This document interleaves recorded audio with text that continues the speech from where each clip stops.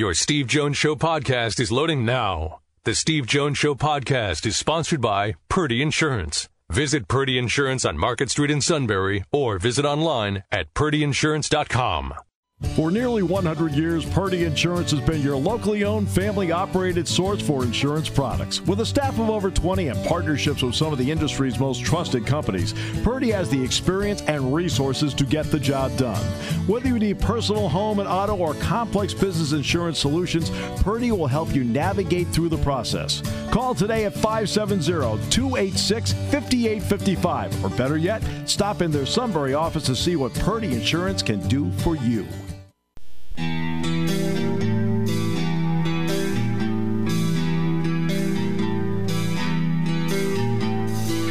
Sports talk where your voice counts. This is the Steve Jones Show on News Radio 1070 WKOK. Now from the Sunbury Motors Studio, here's Steve Jones.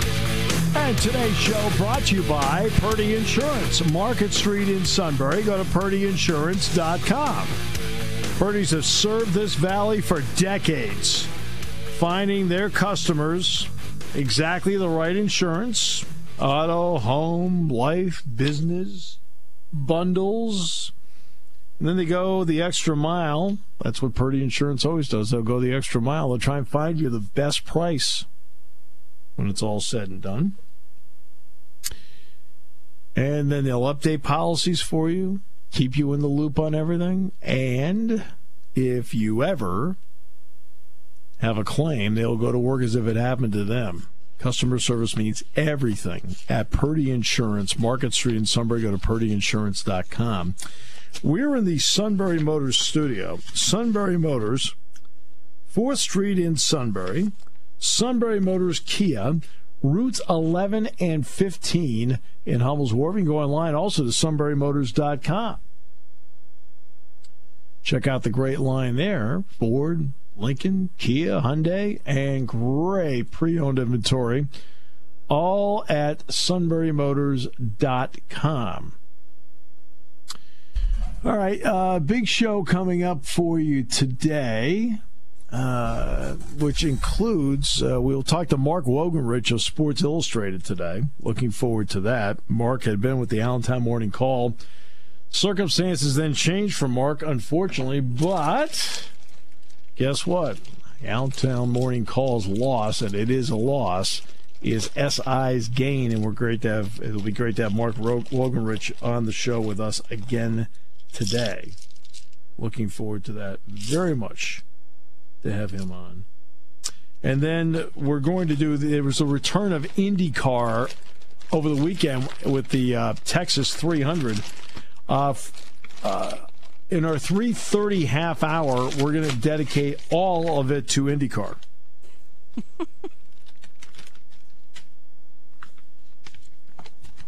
Or are we? Well, we're going to dedicate the entire... My plan is to dedicate the entire half hour to IndyCar. Now, if something else comes up between now and then okay, we'll have to make a change. Rumor has it there's a pretty good chance that's going to happen. But don't they know we're talking about IndyCar? I'm sure they do. I mean, I've been planning this all weekend. I even watched most of the race. I watched a good chunk of it. Well, I mean, I'll get this about IndyCar. No, they're not only fast, and they are fast. Okay? They are fast. And not only that, but they started 0 and they ended 300. Or they'll start at 0 and they'll end at 500. None of this mumbo jumbo. There's your winner of stage 1. What does that mean? Mean anything.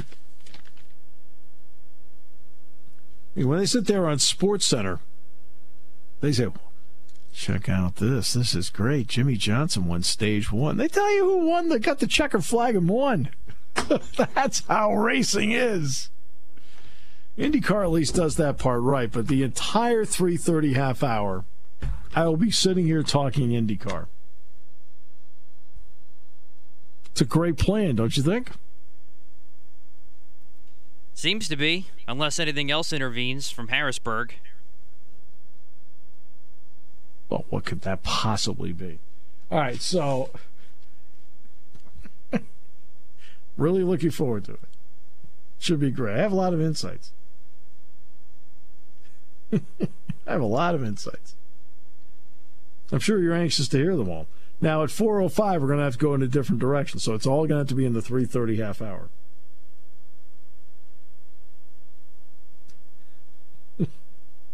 What are you laughing about? I don't understand why you're laughing. I try to reach out to middle management and do a segment he's aching to have on, and you just kind of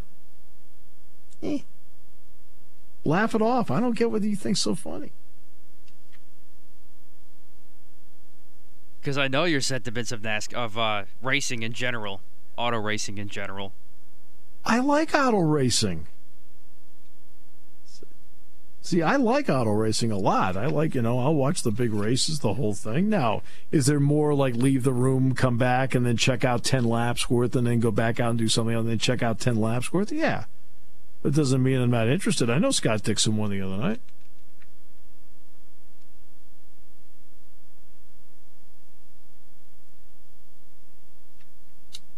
Dixon's been one of the best drivers on that circuit for more than 15 years. Fabulous. So I know who won. I watched some of it. So I wanted to dedicate an entire half hour to it. And all you've done is laugh about it. I don't understand what's so funny. No? You act like there's going to be something else we have to do. That's because there kind of is. But maybe we can squeeze it in afterwards. No offense. Once the time's up, time's up. I got to move on to other stuff. No offense. I have to. I have no choice. No, I have some great stuff here too. Great stuff. No?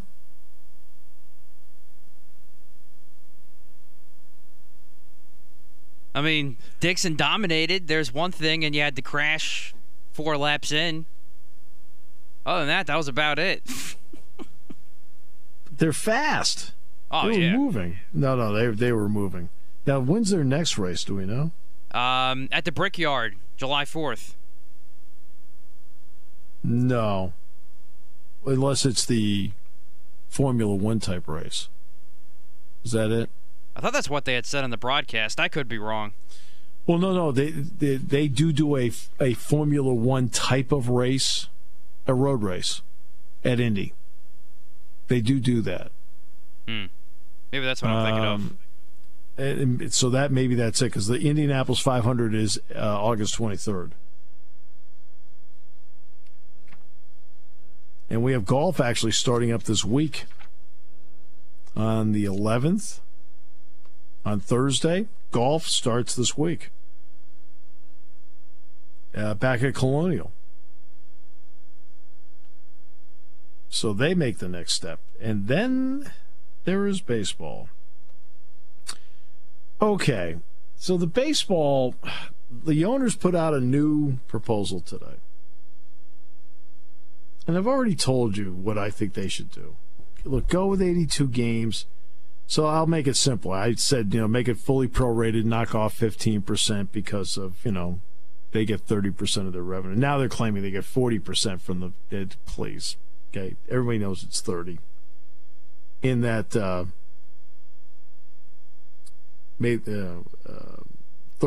everybody knows that. So that's not a... So no, we just look at the players and say, here's how I'm going to do it. Okay, let's just do it in your terms. It's going to be 85%. Right? But here's the reason it's 85.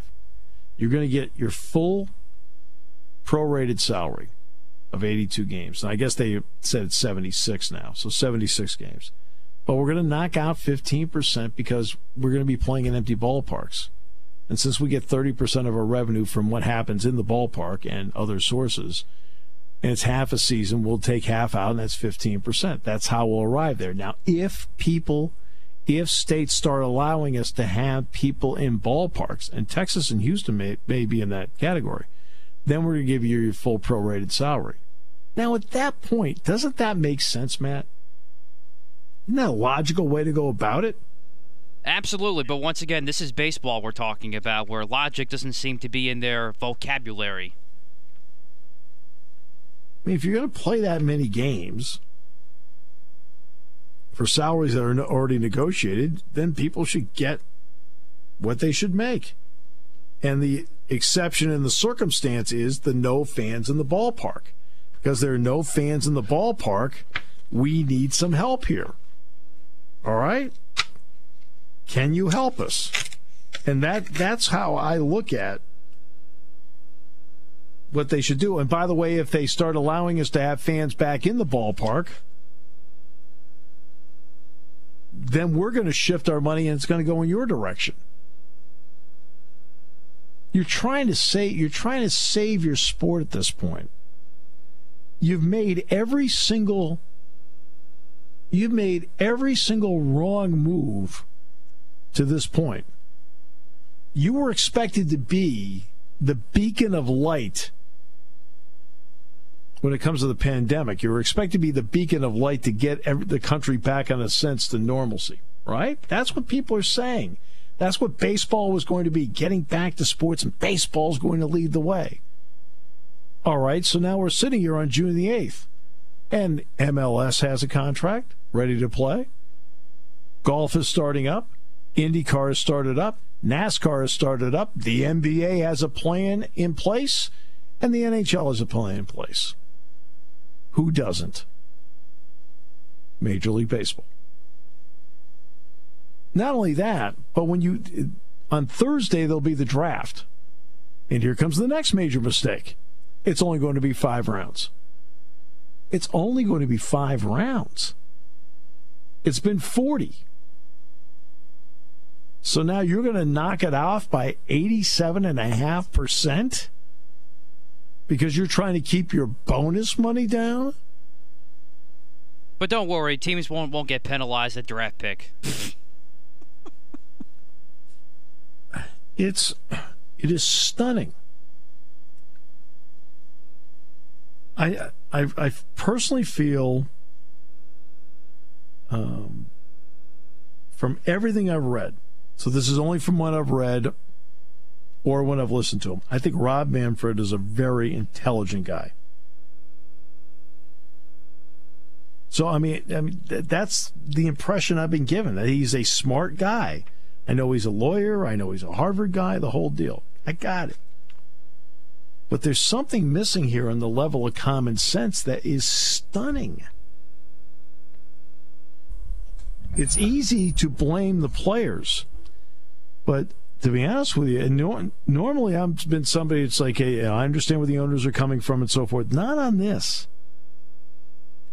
You're trying to save your sport. You're not trying to just play the 2020 season. That's okay. You're not just trying to play the 2020 season. You're trying to position your sport where now you have an opportunity to thrive, maybe not in 21, but really thrive in 22, 23, 24, 25. Like get back to the balance in 21 and then really kick it into gear in 22, 3, 4, and 5. If you keep messing around like this, you're going to kill the golden goose. Last year they had the highest revenue ever, $10.7 billion. Amazing.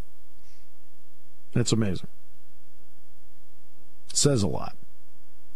But here's what they have done with it since. They started with the minor league proposal. Do you realize in the last 15 years, minor league baseball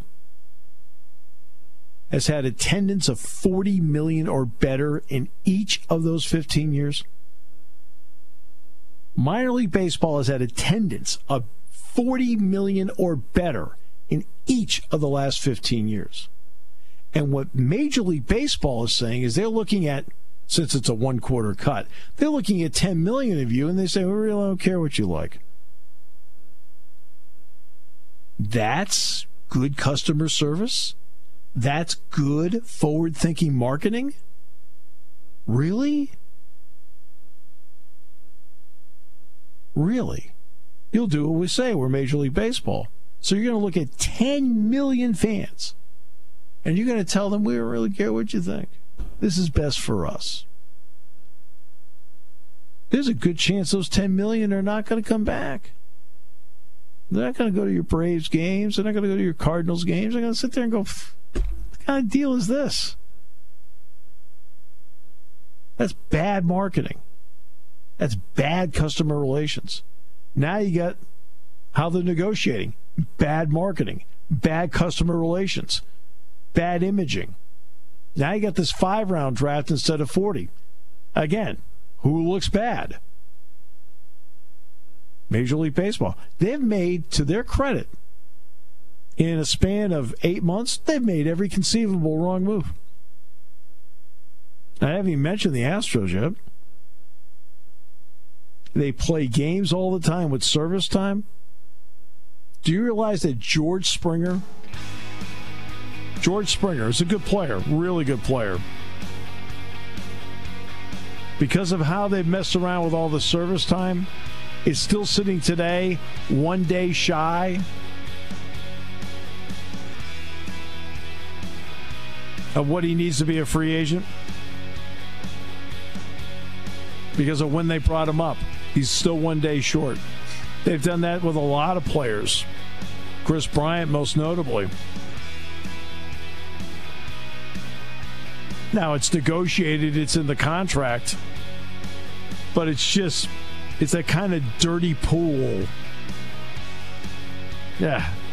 Well, today's show brought to you by Purdy Insurance, Market Street in Sunbury. Our full IndyCar discussion coming up unless events warrant something else. In 30 seconds.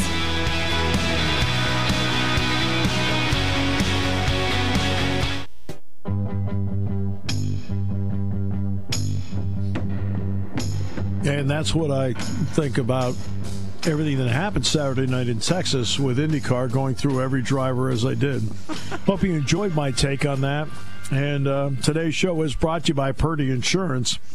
Market Street in Sunbury. Go to purdyinsurance.com. I didn't think my comments were funny, man. I tried to be as extensive and go through every driver. I mean, I probably spent a little too much time on Marco Andretti, but... Yeah, he didn't have a very good season debut. No, but I mean, anybody listening to the podcast will hear how thorough I was. One football note for you, a non-Penn State note, but it's related because Penn State does play Nebraska this year. J.D. Spielman is one of the top playmakers in the Big Ten. He put his name into the transfer portal today. It's not surprising because he had asked for a leave of absence and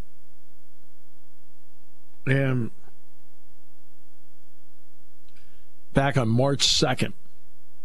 And, and they announced their support for him and so forth. And by the way, Rick Spielman, the general manager of the Vikings, this is his son. So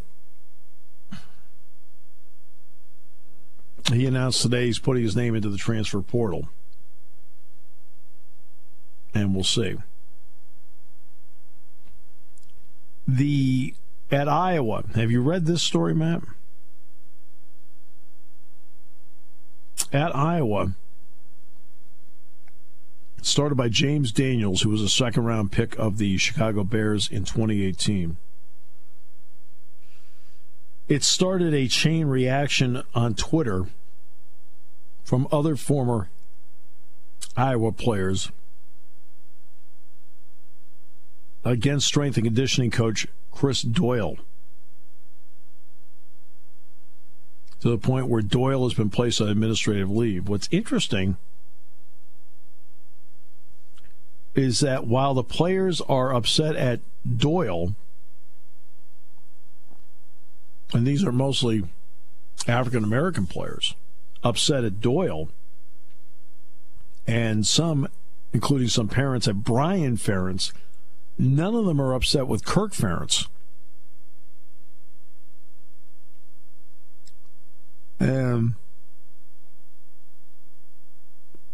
The allegations against Doyle is how he treats them in the strength and conditioning program. And I don't mean physically, it's what he says.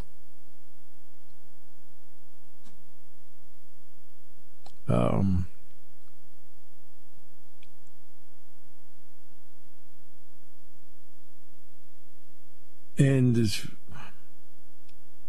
they brought out all sorts of comments that they feel he made over the years that have been locked up this entire time. And they basically say that, I mean, everything from how you wear your hair, cornrows, to tattoos.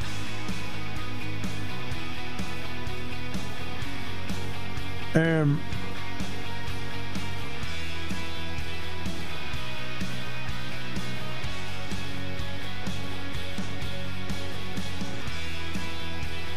Daniels wrote, there have been too many racial disparities in the Iowa football program. Black players have been treated unfairly far too long.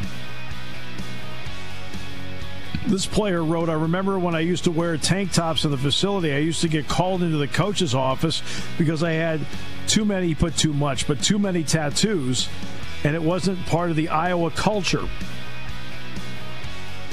or the Iowa way.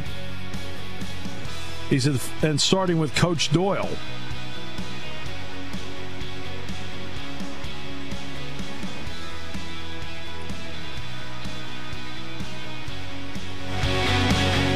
When it comes to car buying, there's the other guy's way, and then there's the SMC way. The other guys force you into a vehicle you really don't want. The Sunbury Motors way lets you take the time you need to browse, ask questions, and take the test drive and think on it. For over 100 years, the Mertz family and all their employees have made your experience the most pleasant one you'll ever have. The other guys won't offer you the best price for your trade, no matter how much they say they will. The SMC way is their promise to provide you with the most money the market shows your vehicle is worth. The SMC way is to offer you all applicable factory rebates on new vehicles and generous discounts. Looking for a pre-owned vehicle? The SMC way checks each vehicle with a 200-mile radius to determine the lowest price, then beat it. It's the lowest price promise, just part of the SMC way. The choice is up to you, the other guy's way or the SMC way. The SMC way wins every time. Sunbury Motors Company in the North 4th Street Auto Plaza, Sunbury, and at sunburymotors.com. Selling more cars and satisfying more customers for over 100 years.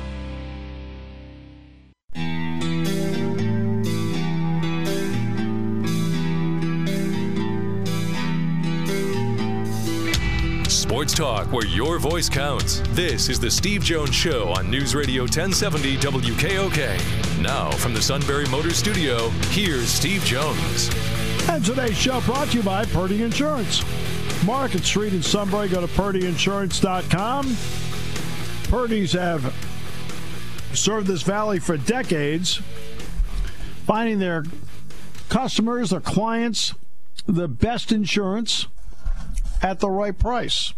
Whether it's auto, home, life, business, maybe a bundle, they'll figure out the best way to save you money while making sure you're always covered. That is at Purdy Insurance, Market Street in Sunbury. Go to PurdyInsurance.com. We're in the Sunbury Motors studio. Sunbury Motors, 4th Street in Sunbury. Sunbury Motors Kia, routes 11 and 15 in Hummel's Wharf. And you can go to sunburymotors.com. Check out the great line of Ford, Lincoln, Kia, Hyundai, pre-owned inventory. All at sunburymotors.com. Mark Wogenrich, Sports Illustrated in a few moments. But first, our play-by-play call of the day, the Phillies in the playoffs.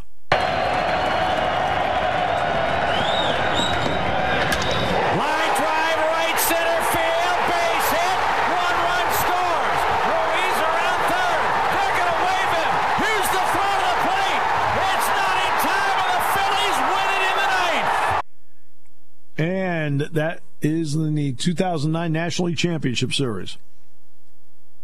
Eventually, they got to the World Series where they lost to the Yankees that year. I brought that up because it makes Matt bitter. No, that makes me happy.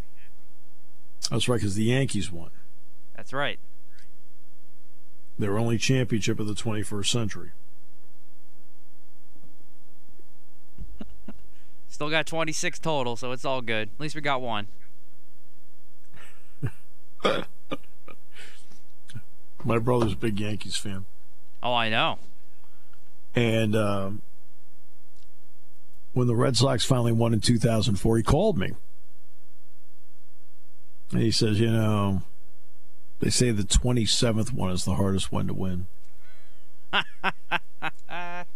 And I said to him, I can assure you in no uncertain terms, the 6th one's the hardest one to win. It took 86 years to get there. All right, let's bring in Mark Wogenrich, Sports Illustrated. Mark, hope you and yours are safe, you and Beth and the kids and everybody, and congratulations. And I'm thrilled for Sports Illustrated they have somebody of your quality. I appreciate it so much. Thanks, Steve. It's great to be back with football. Yeah. And with Penn State football. Yeah, and with Penn State football, no less, which I want to get to the article you wrote about James Franklin and life in quarantine, which I thought was fascinating and well put together. Thanks. Look, he's always been a great family man anyway, but you and I have both heard him say, whether it's on a show with me or talking to you, about coach guilt.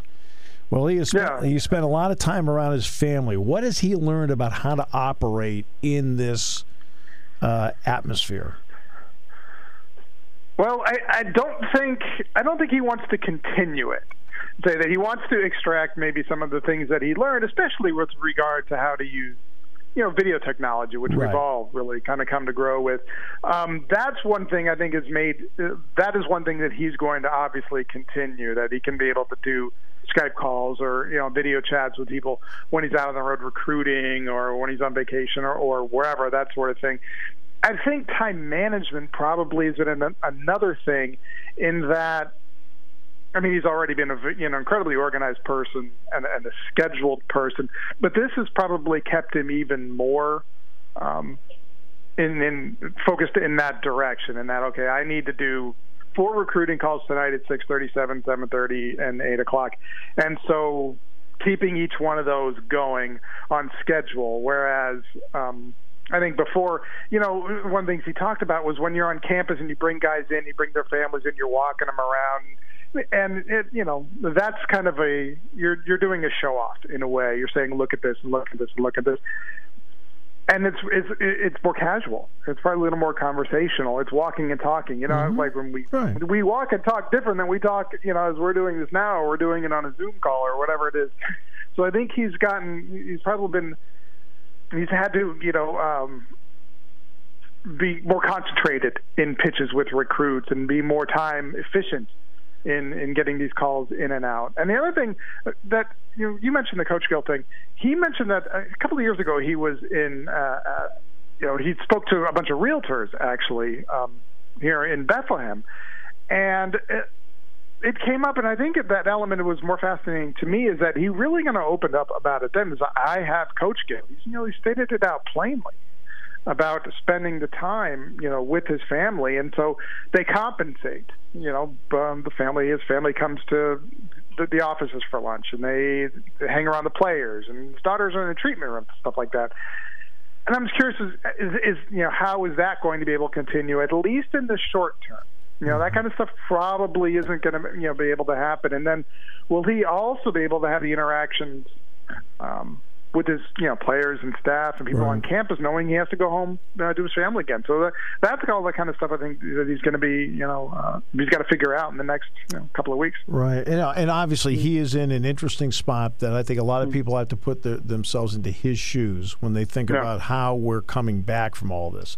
He is a father who has a daughter with sickle cell, and because of that means immune compromised. Yeah. So, I mean, he has a different perspective. That's a perspective you have to listen to and not be cavalier about, hey, let's just, because, I mean, he's a father with somebody that has to take extra precautions. Yeah, and one of the questions, and this is the things that he's going to have to be, and that they have to be addressed in any way, that there are staff meetings going on. So he's in his office and, offensive staff is meeting. And then maybe there's position group guys. I'm talking about like in season, that sort of thing. Mm-hmm. And the receivers are meeting down the hall and that sort of thing. Or the recruiting, the recruiting staff is meeting, communication staff, whatever. And he's, he may pop into those offices, peek at, hey, what are you guys talking about? Give his input, that sort of thing. Can he do stuff like, is he going to have to think about, can I do things like that? And that will grow. I think that will continue. Yep. As we learn more, and as they're testing, and they know they know what they're dealing with, and who may have tested positive or that sort of thing. But that's going to have they're going to have to feel their way around, and that's something I think. And I know James is going to have to feel his way around specifically. Right. And and believe me, having his daughters around, great. I mean, obviously, I see them a lot. Yeah. To be honest with you, Mark, I mean, I don't like him. I love him. His two daughters they're just tremendous. I remember seeing them the first time, like in 2014, and they were so small. And I just recently saw photos of them. I said, when did that happen? I know. But he and Fumi have raised two tremendous daughters. They really have. All right, so the team is allowed to, now they're going to go through the quarantine portion of this, and, of course, the testing that goes with it. When it's all said and done, what kind of foundation, in your opinion, Mark, does Penn State football have for 2020? I get a sense that coaches who have, constructed a team that can work independently are going to be better off, no doubt. And I say that because this, football is so structured, and now they've had 3 months of completely unstructured, unsupervised performance. So as much structure as you can build into your program during the season, and that's every program, from the moment they get them, their days are packed. Well, how have you then, as a coach, also given your players freedom to work out independently and to train independently, and even to think independently, that sort of thing. And we've gotten some of the players on calls over the past few weeks, and I talked to a couple as well. I talked to Journey Brown, who was really interesting about that too, was that they all seem to be, at least from the way they're talking about it, they all seem to be really into the really pushing themselves into the concept of independent improvement. Like Journey Brown talked about how last summer he wasn't with the team when he was suspended for the summer, so quarantine really didn't feel any different to him. He worked his way through that last summer, and he got better during that, and we saw the results through the season. So this quarantine, he was, he said basically, hey, this is, second time I'm doing this, so I know exactly what I'm doing. I know Jahan Dotson just saying little things like if he's, done, when he was finished with school or done training for the day, he's laying on the couch and watching TV or whatever, he's throwing a tennis ball in the air 100 times, just catching things like that. Where they're still every moment. Pat Frymer said the same thing. So I think that that foundation, at least anecdotally from what these guys were saying, that how they approached their time alone will inform really what kind of base, like you said, the kind of base they'll have. And so far, I think it sounds positive. Once they get back together, the players, of course, have to go through their own practices, which is typical this time of the year. This is not a difficult, in other words, you get back and you're actually doing something that you always do. You talk about Journey Brown. He'll get back now to doing something he always does. Yeah. All right. These off-season things that the players do, Mark, it's all leadership, because you have to be able to tell everybody, hey, we're doing 7-on-7 today. Let's get out here. Do you sense Penn State has the kind of leadership that is strong enough during an independent time like this in the next few weeks that actually can make a difference? Yeah, this team really does sound like it has that from Agreed. Clifford and Freiermuth offensively, and I think even a guy like Jahan Dotson, who kind of caught him since high school, is very quiet but has a really I think a personality that drives people to follow him. I mean, PJ Mustipher. I mean, there's no doubt that he is that he is not a follower in any sense of the word. He is a leader. So Antonio Shelton, Shaka Tony, absolutely. The defensive line will drag those guys into. Somebody told a great story about Shaka Tony. I think it was PJ Mustipher told a great story about Shaka Tony when they were going through some workouts, and PJ, they were doing pull-ups, and PJ said he needed ropes because I'm a big guy. I need the rope to do it. And then Shaka told him, no, you're not putting a rope up. You're not putting like hand ropes, except they're using the bar. And PJ said, I've never done a pull-up. And Shaka said, yeah, you're going to do one now. And PJ said, he did 7. So those little moments, I think that kind of thing. This team with how many guys who played last year and how many guys are on their the leadership council, and how many guys that they have as captains and the captains who are returning too. I mean, forget about Michael Mennett. Big time leader. Will Freise, I think C.J. Thorpe. Those guys, both those lines, I think, have a lot of leadership personality types. So I think they're well positioned there. For guys to say, let's go, we're going tonight to work out. Castro Fields, Wade's become a leader. Mm-hmm. Absolutely. Wade's a leader. Castro Fields has become a leader. I'll tell you, Mike has become a leader. Parsons. Okay. I mean, it's something I think people need to explore a little bit more. That Mike is more of a leader than people realize. So that's something to look at. When you look at, obviously, Will Levis is going to push Sean Clifford for all he's worth here, because you expect any athlete to push somebody else for all they're worth.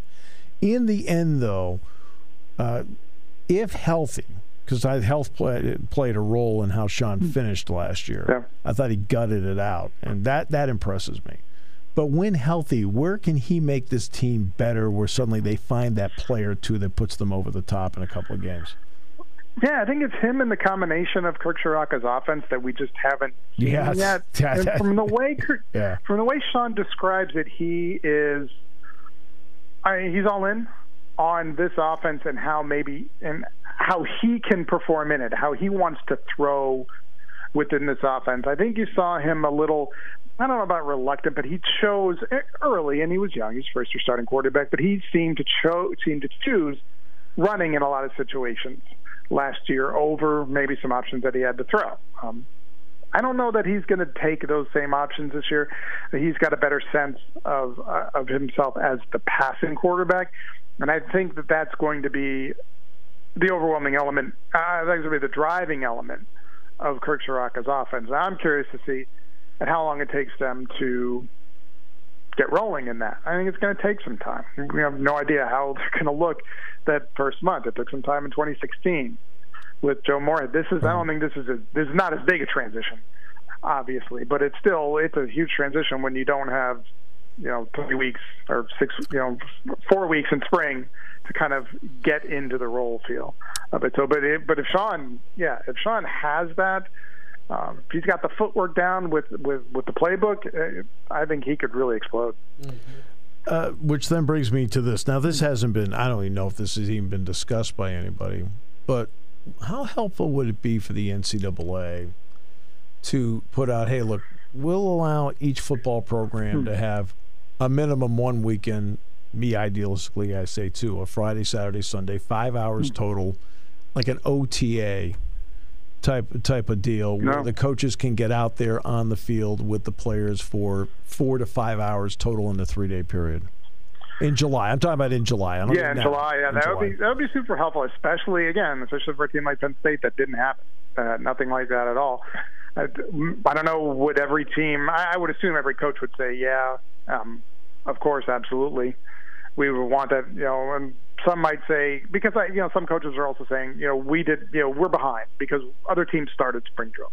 even teams in the Big Ten had started spring drills, and other teams were farther along and actually had some practice. Ohio State, so State had started. Ohio State had started. So even if they can't coach, I mean, maybe you could just wheel it back and say, like, okay, you can't instruct anything, but you can be present, or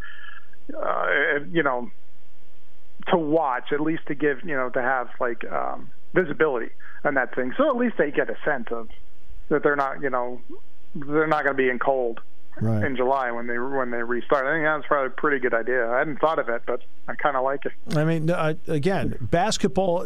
My idea comes from the basketball part of it, Mark. Yeah. Because in the month of July, I think you get 4 hours a week.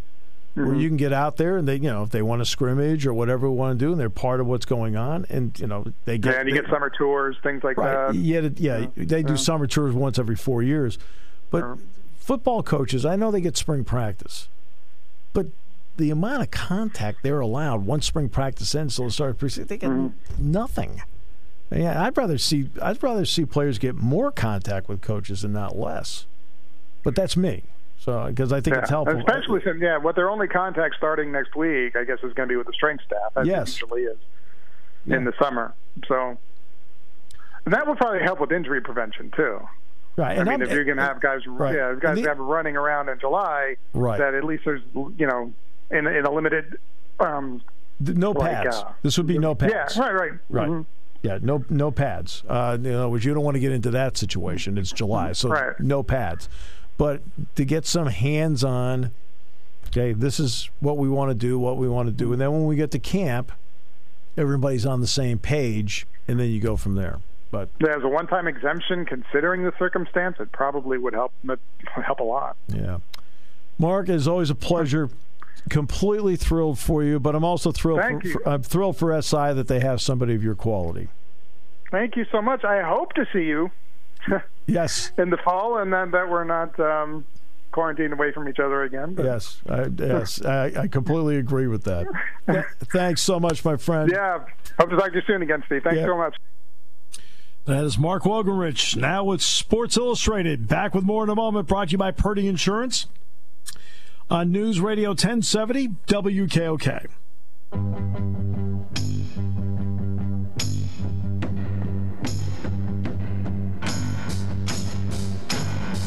Matt Leon, next half hour. Today's show brought to you by Purdy Insurance, Market Street in Sunbury. Go to purdyinsurance.com. And we're in the Sunbury Motors studio. Sunbury Motors, 4th Street in Sunbury.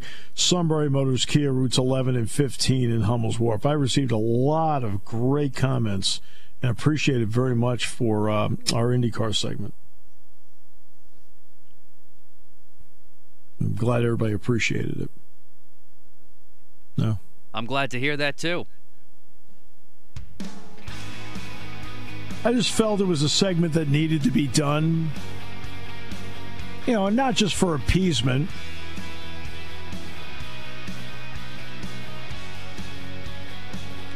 So I went back to the podcast to listen to it because, I thought it was so good.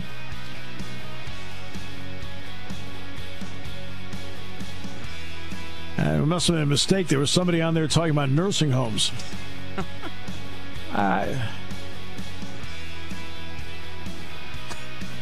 By the way, it's the GMR Grand Prix at Indy on July 4th. Okay. Yeah, so it's a Grand Prix style race, yeah.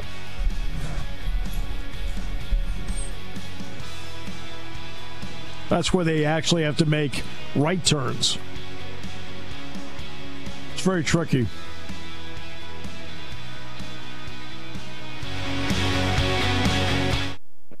Taking your calls at 800-795-9565. This is The Steve Jones Show on News Radio 1070 WKOK. Now, from the Sunbury Motors Studio, here's Steve Jones. Today's show brought to you by Purdy Insurance. Market Street in Sunbury. Go to purdyinsurance.com. Purdy's have served this valley for decades, finding their customers the right insurance. You get insurance because you want to be completely covered. And not only that, you want to get it at the best price. Whether it's auto, home, life, business, Maybe it's a bundle, but guess what? They'll do everything they can to get you the right insurance, the right price, and they'll take care of that policy for you as time goes.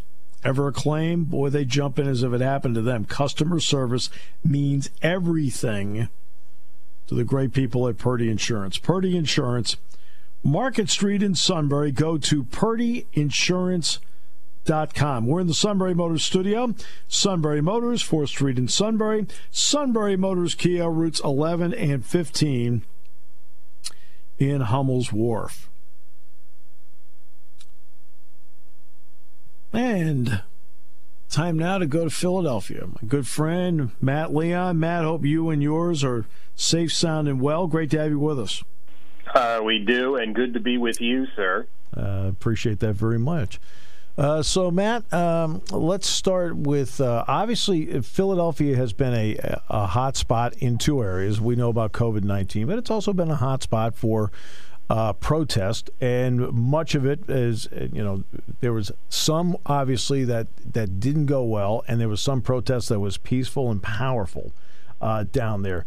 How have the athletes down there reacted to this, and how much have they involved themselves in it? I think you've seen some Eagles take part in it. I'm not sure exactly which day. It might have been Saturday. You saw some of the Eagles. A lot of players have been very active on social media, but specifically with the protest. I know Rodney McLeod was out there. I believe Malcolm Jenkins was. I know he's with the Saints now, and he actually also was the keynote speaker, or is going to be a keynote speaker at the virtual graduation for the Philadelphia School District. I don't know if that's today or it's coming up. So there are some that have been very, very active in person and on social media. And honestly, after the first night or two where there were some situations where the protests kind of went sideways and got violent and stuff, the last several days have just been incredible turnouts and very peaceful.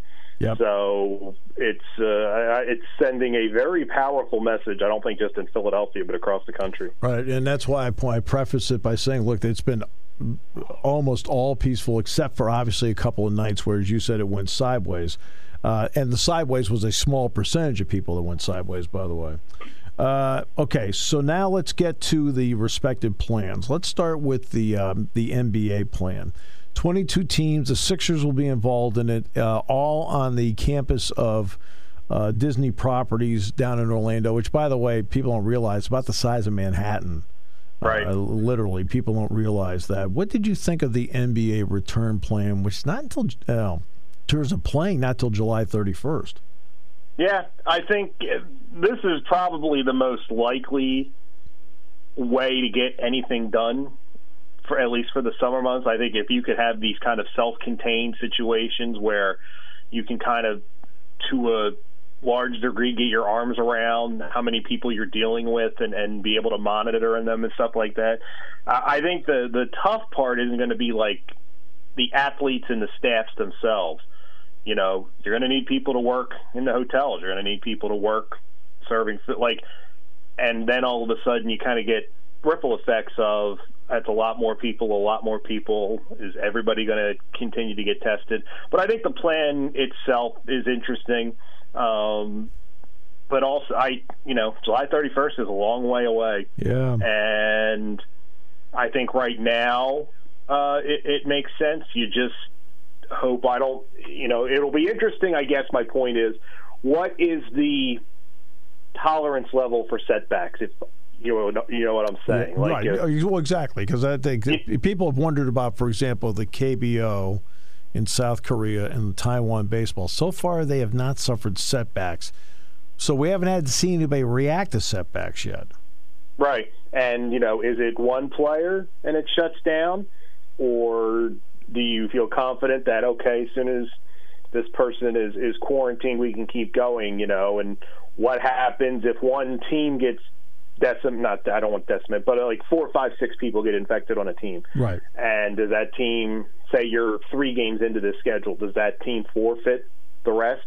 because you can't wait 14 days are they allowed to sign? I just think there's a lot of contingencies for stuff that we've never considered before that it's impossible to extrapolate every possibility because there's no playbook for this. So that's the thing. I mean, if you're just going to play and you decide, you know what, we're going to do this and we'll figure it out as we go along, and you don't really have a tolerance level, you're just doing it and we're going to make it work, and if it means we have to keep signing guys every week, whatever, but if there's going to be a certain point where you're like, all right, we got to pull the plug, you wonder what that is, and it'll kind of be interesting to see. If this will be somewhat speculative, but right now I believe the most they're going to allow in under the current plan, once they make a transition at some point, is 1,600, I think, was the number I saw. And that includes everybody, players. What if the NFL, and we'll use them and not college football as an example, what if the NFL says, yeah, we can let people in at X amount capacity, third, half, whatever it may be? Do you see the NBA then changing up too? Oh, I think everybody's watching everybody else. Yeah. I think the one thing that the NBA and NHL, I think we're going to see there's a difference between an open air venue and that's true inside. That's a good point. And that, another one of the problem is we don't know much about, I think we're going to learn a lot in real time with all the protests. Mm-hmm. If we see huge spikes, then a lot of the hopes of people that thought, well, in the summer and outdoors and wearing masks, well, then we're not really dealing with that. But if we pretty much stay where we are, then I think you can start to feel confident that, outside, maybe if we do the best we can social distance, we can have a little close to normal than we thought. But I think, to your original point, I can't imagine all these leagues aren't looking at everybody and seeing what works, where they go, because it's a lot easier to be the second league to do something than the first one. Absolutely. No, that's absolutely right. And I think we'll find out probably a week from today, maybe a week from tomorrow, whether there's a spike in these cities across the country. If there isn't, then I think you have people not relaxed, Matt, but feeling that they've got a better shot. How about that? Oh, absolutely. And I think you start to see scenarios where you can thread the needle. And, I think that's going to be, I think the next couple of weeks are going to really kind of tell us a lot and go from there. But, like I said, July 31st, I think right now what the NBA is putting out there makes a lot of sense and can work. But, between now and July 31st, if we go backwards, it's the same amount of time from now till the middle of April, and we're dealing with a completely different set of circumstances now than we were then. So right, exactly. That's the tough thing. And I've said, I don't know if I said this to you, but I've said I'm really glad I'm in a job where I don't have to plan something out where other people are depending on me to make decisions, because it's just got to be incredibly difficult to try to put anything together with any kind of confidence, just because you've got constantly shifting variables, and it's just got to be tough. And I think that's one of the big challenges the colleges are going to face in the fall.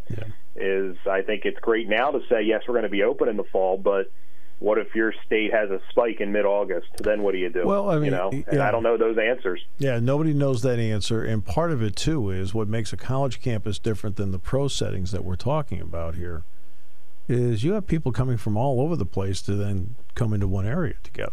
Yeah. That's the complication. My friend, I know you have to get back to work. We appreciate you very much, and we will talk hopefully soon, maybe even next week. Sounds good, my friend. Matt Leon in Philadelphia. Today's show brought to you by Purdy Insurance, Market Street in Sunbury. Go to purdyinsurance.com on News Radio 1070 WKOK.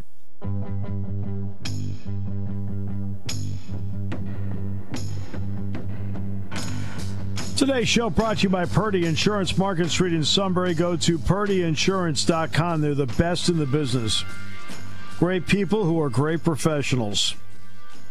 Take my word. You turn to Purdy Insurance, you'll be glad that you took our advice on that. They're just really good. Same thing with Sunbury Motors. 4th Street in Sunbury, Sunbury Motors Kia, routes 11 and 15 in Hummel's Wharf. And don't forget, you can go to sunburymotors.com. You can get the process going from the comfort of your own living room. All right. Our thanks, by the way, to Mark Wogenrich for being on the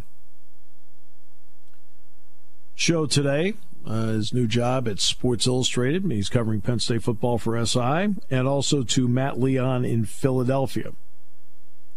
Appreciate that very much. We've talked about the Iowa situation. Penn State began its process today of getting the players back for their workouts. And the process includes, obviously, testing. And this is what everybody else has done, too. Alabama had 5 players test positive. Auburn had 3, and Oklahoma State had 3. Okay. Now, there are 2 different ways of looking at the numbers. You can sit back and you can say, 5 Alabama players tested positive. Look at that. That's, so you put, it's 11. I understand that. But with testing, you're going to get, in all likelihood, some positives. But look at it a different way. I don't know how many players Alabama was allowed to bring back. I mean, maybe the usual 220. All on scholarship, I might add. Just kidding. But let's just say I don't know what the numbers are, but let's just say it's the 75 like Penn State's doing. Well, that would mean 70 out of the 75 tested negative. At Oklahoma State, that would mean 72 out of the 75 tested negative. At Auburn, that means 72 of the 75 would have tested negative. So, there's different ways of looking at it where the ultra-high percentage is on the negative side. So that's the process they're going through, and should everything go well, a week from today, they should be back out in the weight room and on the field. They can only, I think, have only as many as 20 work in Haluba Hall. But they have the 3 outdoor practice fields, too. And this will be an important time for them just to get back out to work. And let's face it, I mean, they got to be thrilled just to go back to doing what they love to do, just to get back out there.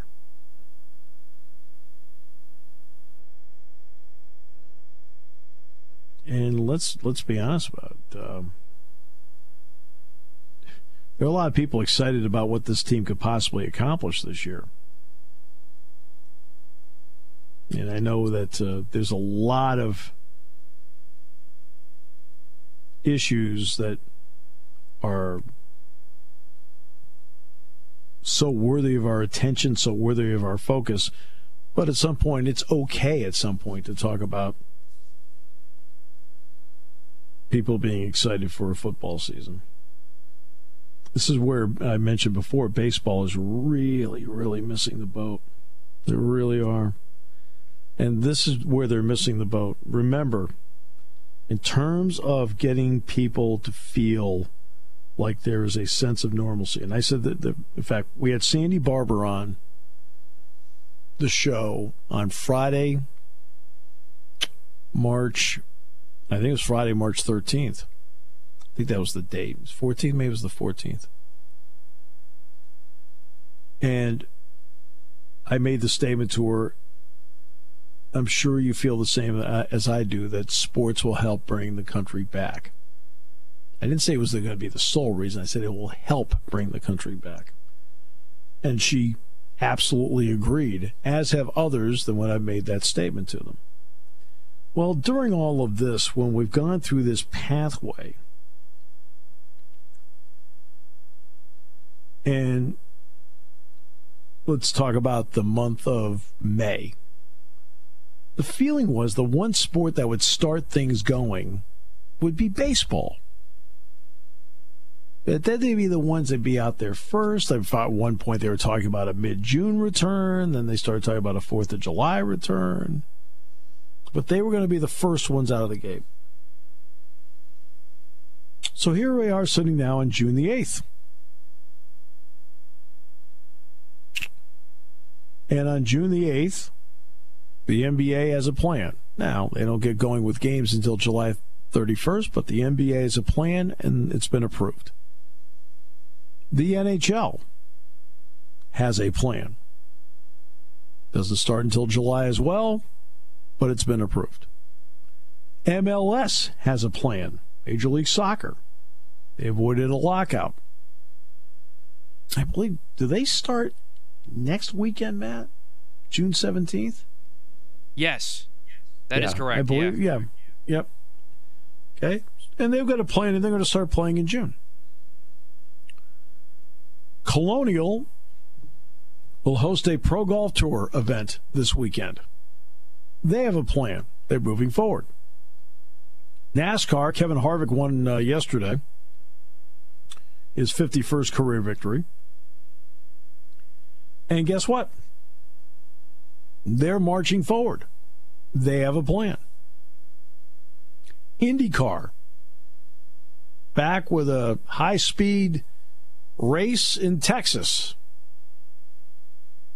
getting up to about 215 to 220 miles per hour. Scott Dixon won it. They have a plan. They're back racing. Next up for them, 4th of July, they're going to be at the Indianapolis Motor Speedway, but it's going to be the road race, the road course. They have a plan. The NFL has not had to release any plan. It looks like they're going to be going to camp on time in late July. Penn State has a plan. They're working to get back. Ohio State's same thing. Alabama, Auburn, everybody. Okay. Who is the only one that doesn't have a plan? The one we all thought was going to be the first one out of the gate and lead the way. How embarrassing is that?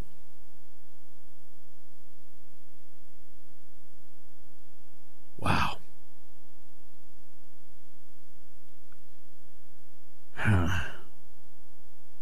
It's almost stunning to a point. They've been able to avoid labor problems for 24 and a half years now, almost 25 years. But right when you really feel that they could step up and do something, and this isn't just the players, by the way, please don't just think I'm, okay? Because look, you look at the proposal that the owners put out, the 76 games. Have you looked at that, Matt? I have, and all I keep saying to myself is what I've said throughout this whole process, is the owners had their chance to get what they wanted when they first offered 114 games. But they just got greedy. Well, and but now look at the numbers. But look at the numbers. The 82-game schedule. In the end, remember, it was all this mumbo jumbo about, Trout will make less, but the rookie infielder will make less, but nowhere near the percentage less that Trout would make. Okay? It equals the players getting about 33% of their money. Okay. Then the owners proposed the 50-game deal, or 48, whatever it may be, at prorated numbers. Simple as that. So what does that mean? The players would end up getting 33% of their money. Now they're offering a 76-game plan at 75% of your prorated money. And you know what that means, Matt? The players would get 33% of their money. It's just different packages with the same results. I mean, here's the problem. The problem is when you present proposals, they get out there and you have people with the ability to read, add, and subtract. That's not good. Those aren't the people you want to talk to. You don't want to talk to the people who can read, add, and subtract. And now they have to sign a waiver form. It's just sit there and be honest, open, and direct and say, look, we get 30% of our money from the gate. There is no gate. Okay, so let's go at full prorated, knock off 15%, and then when we get people in the park, we'll get you back to the 100.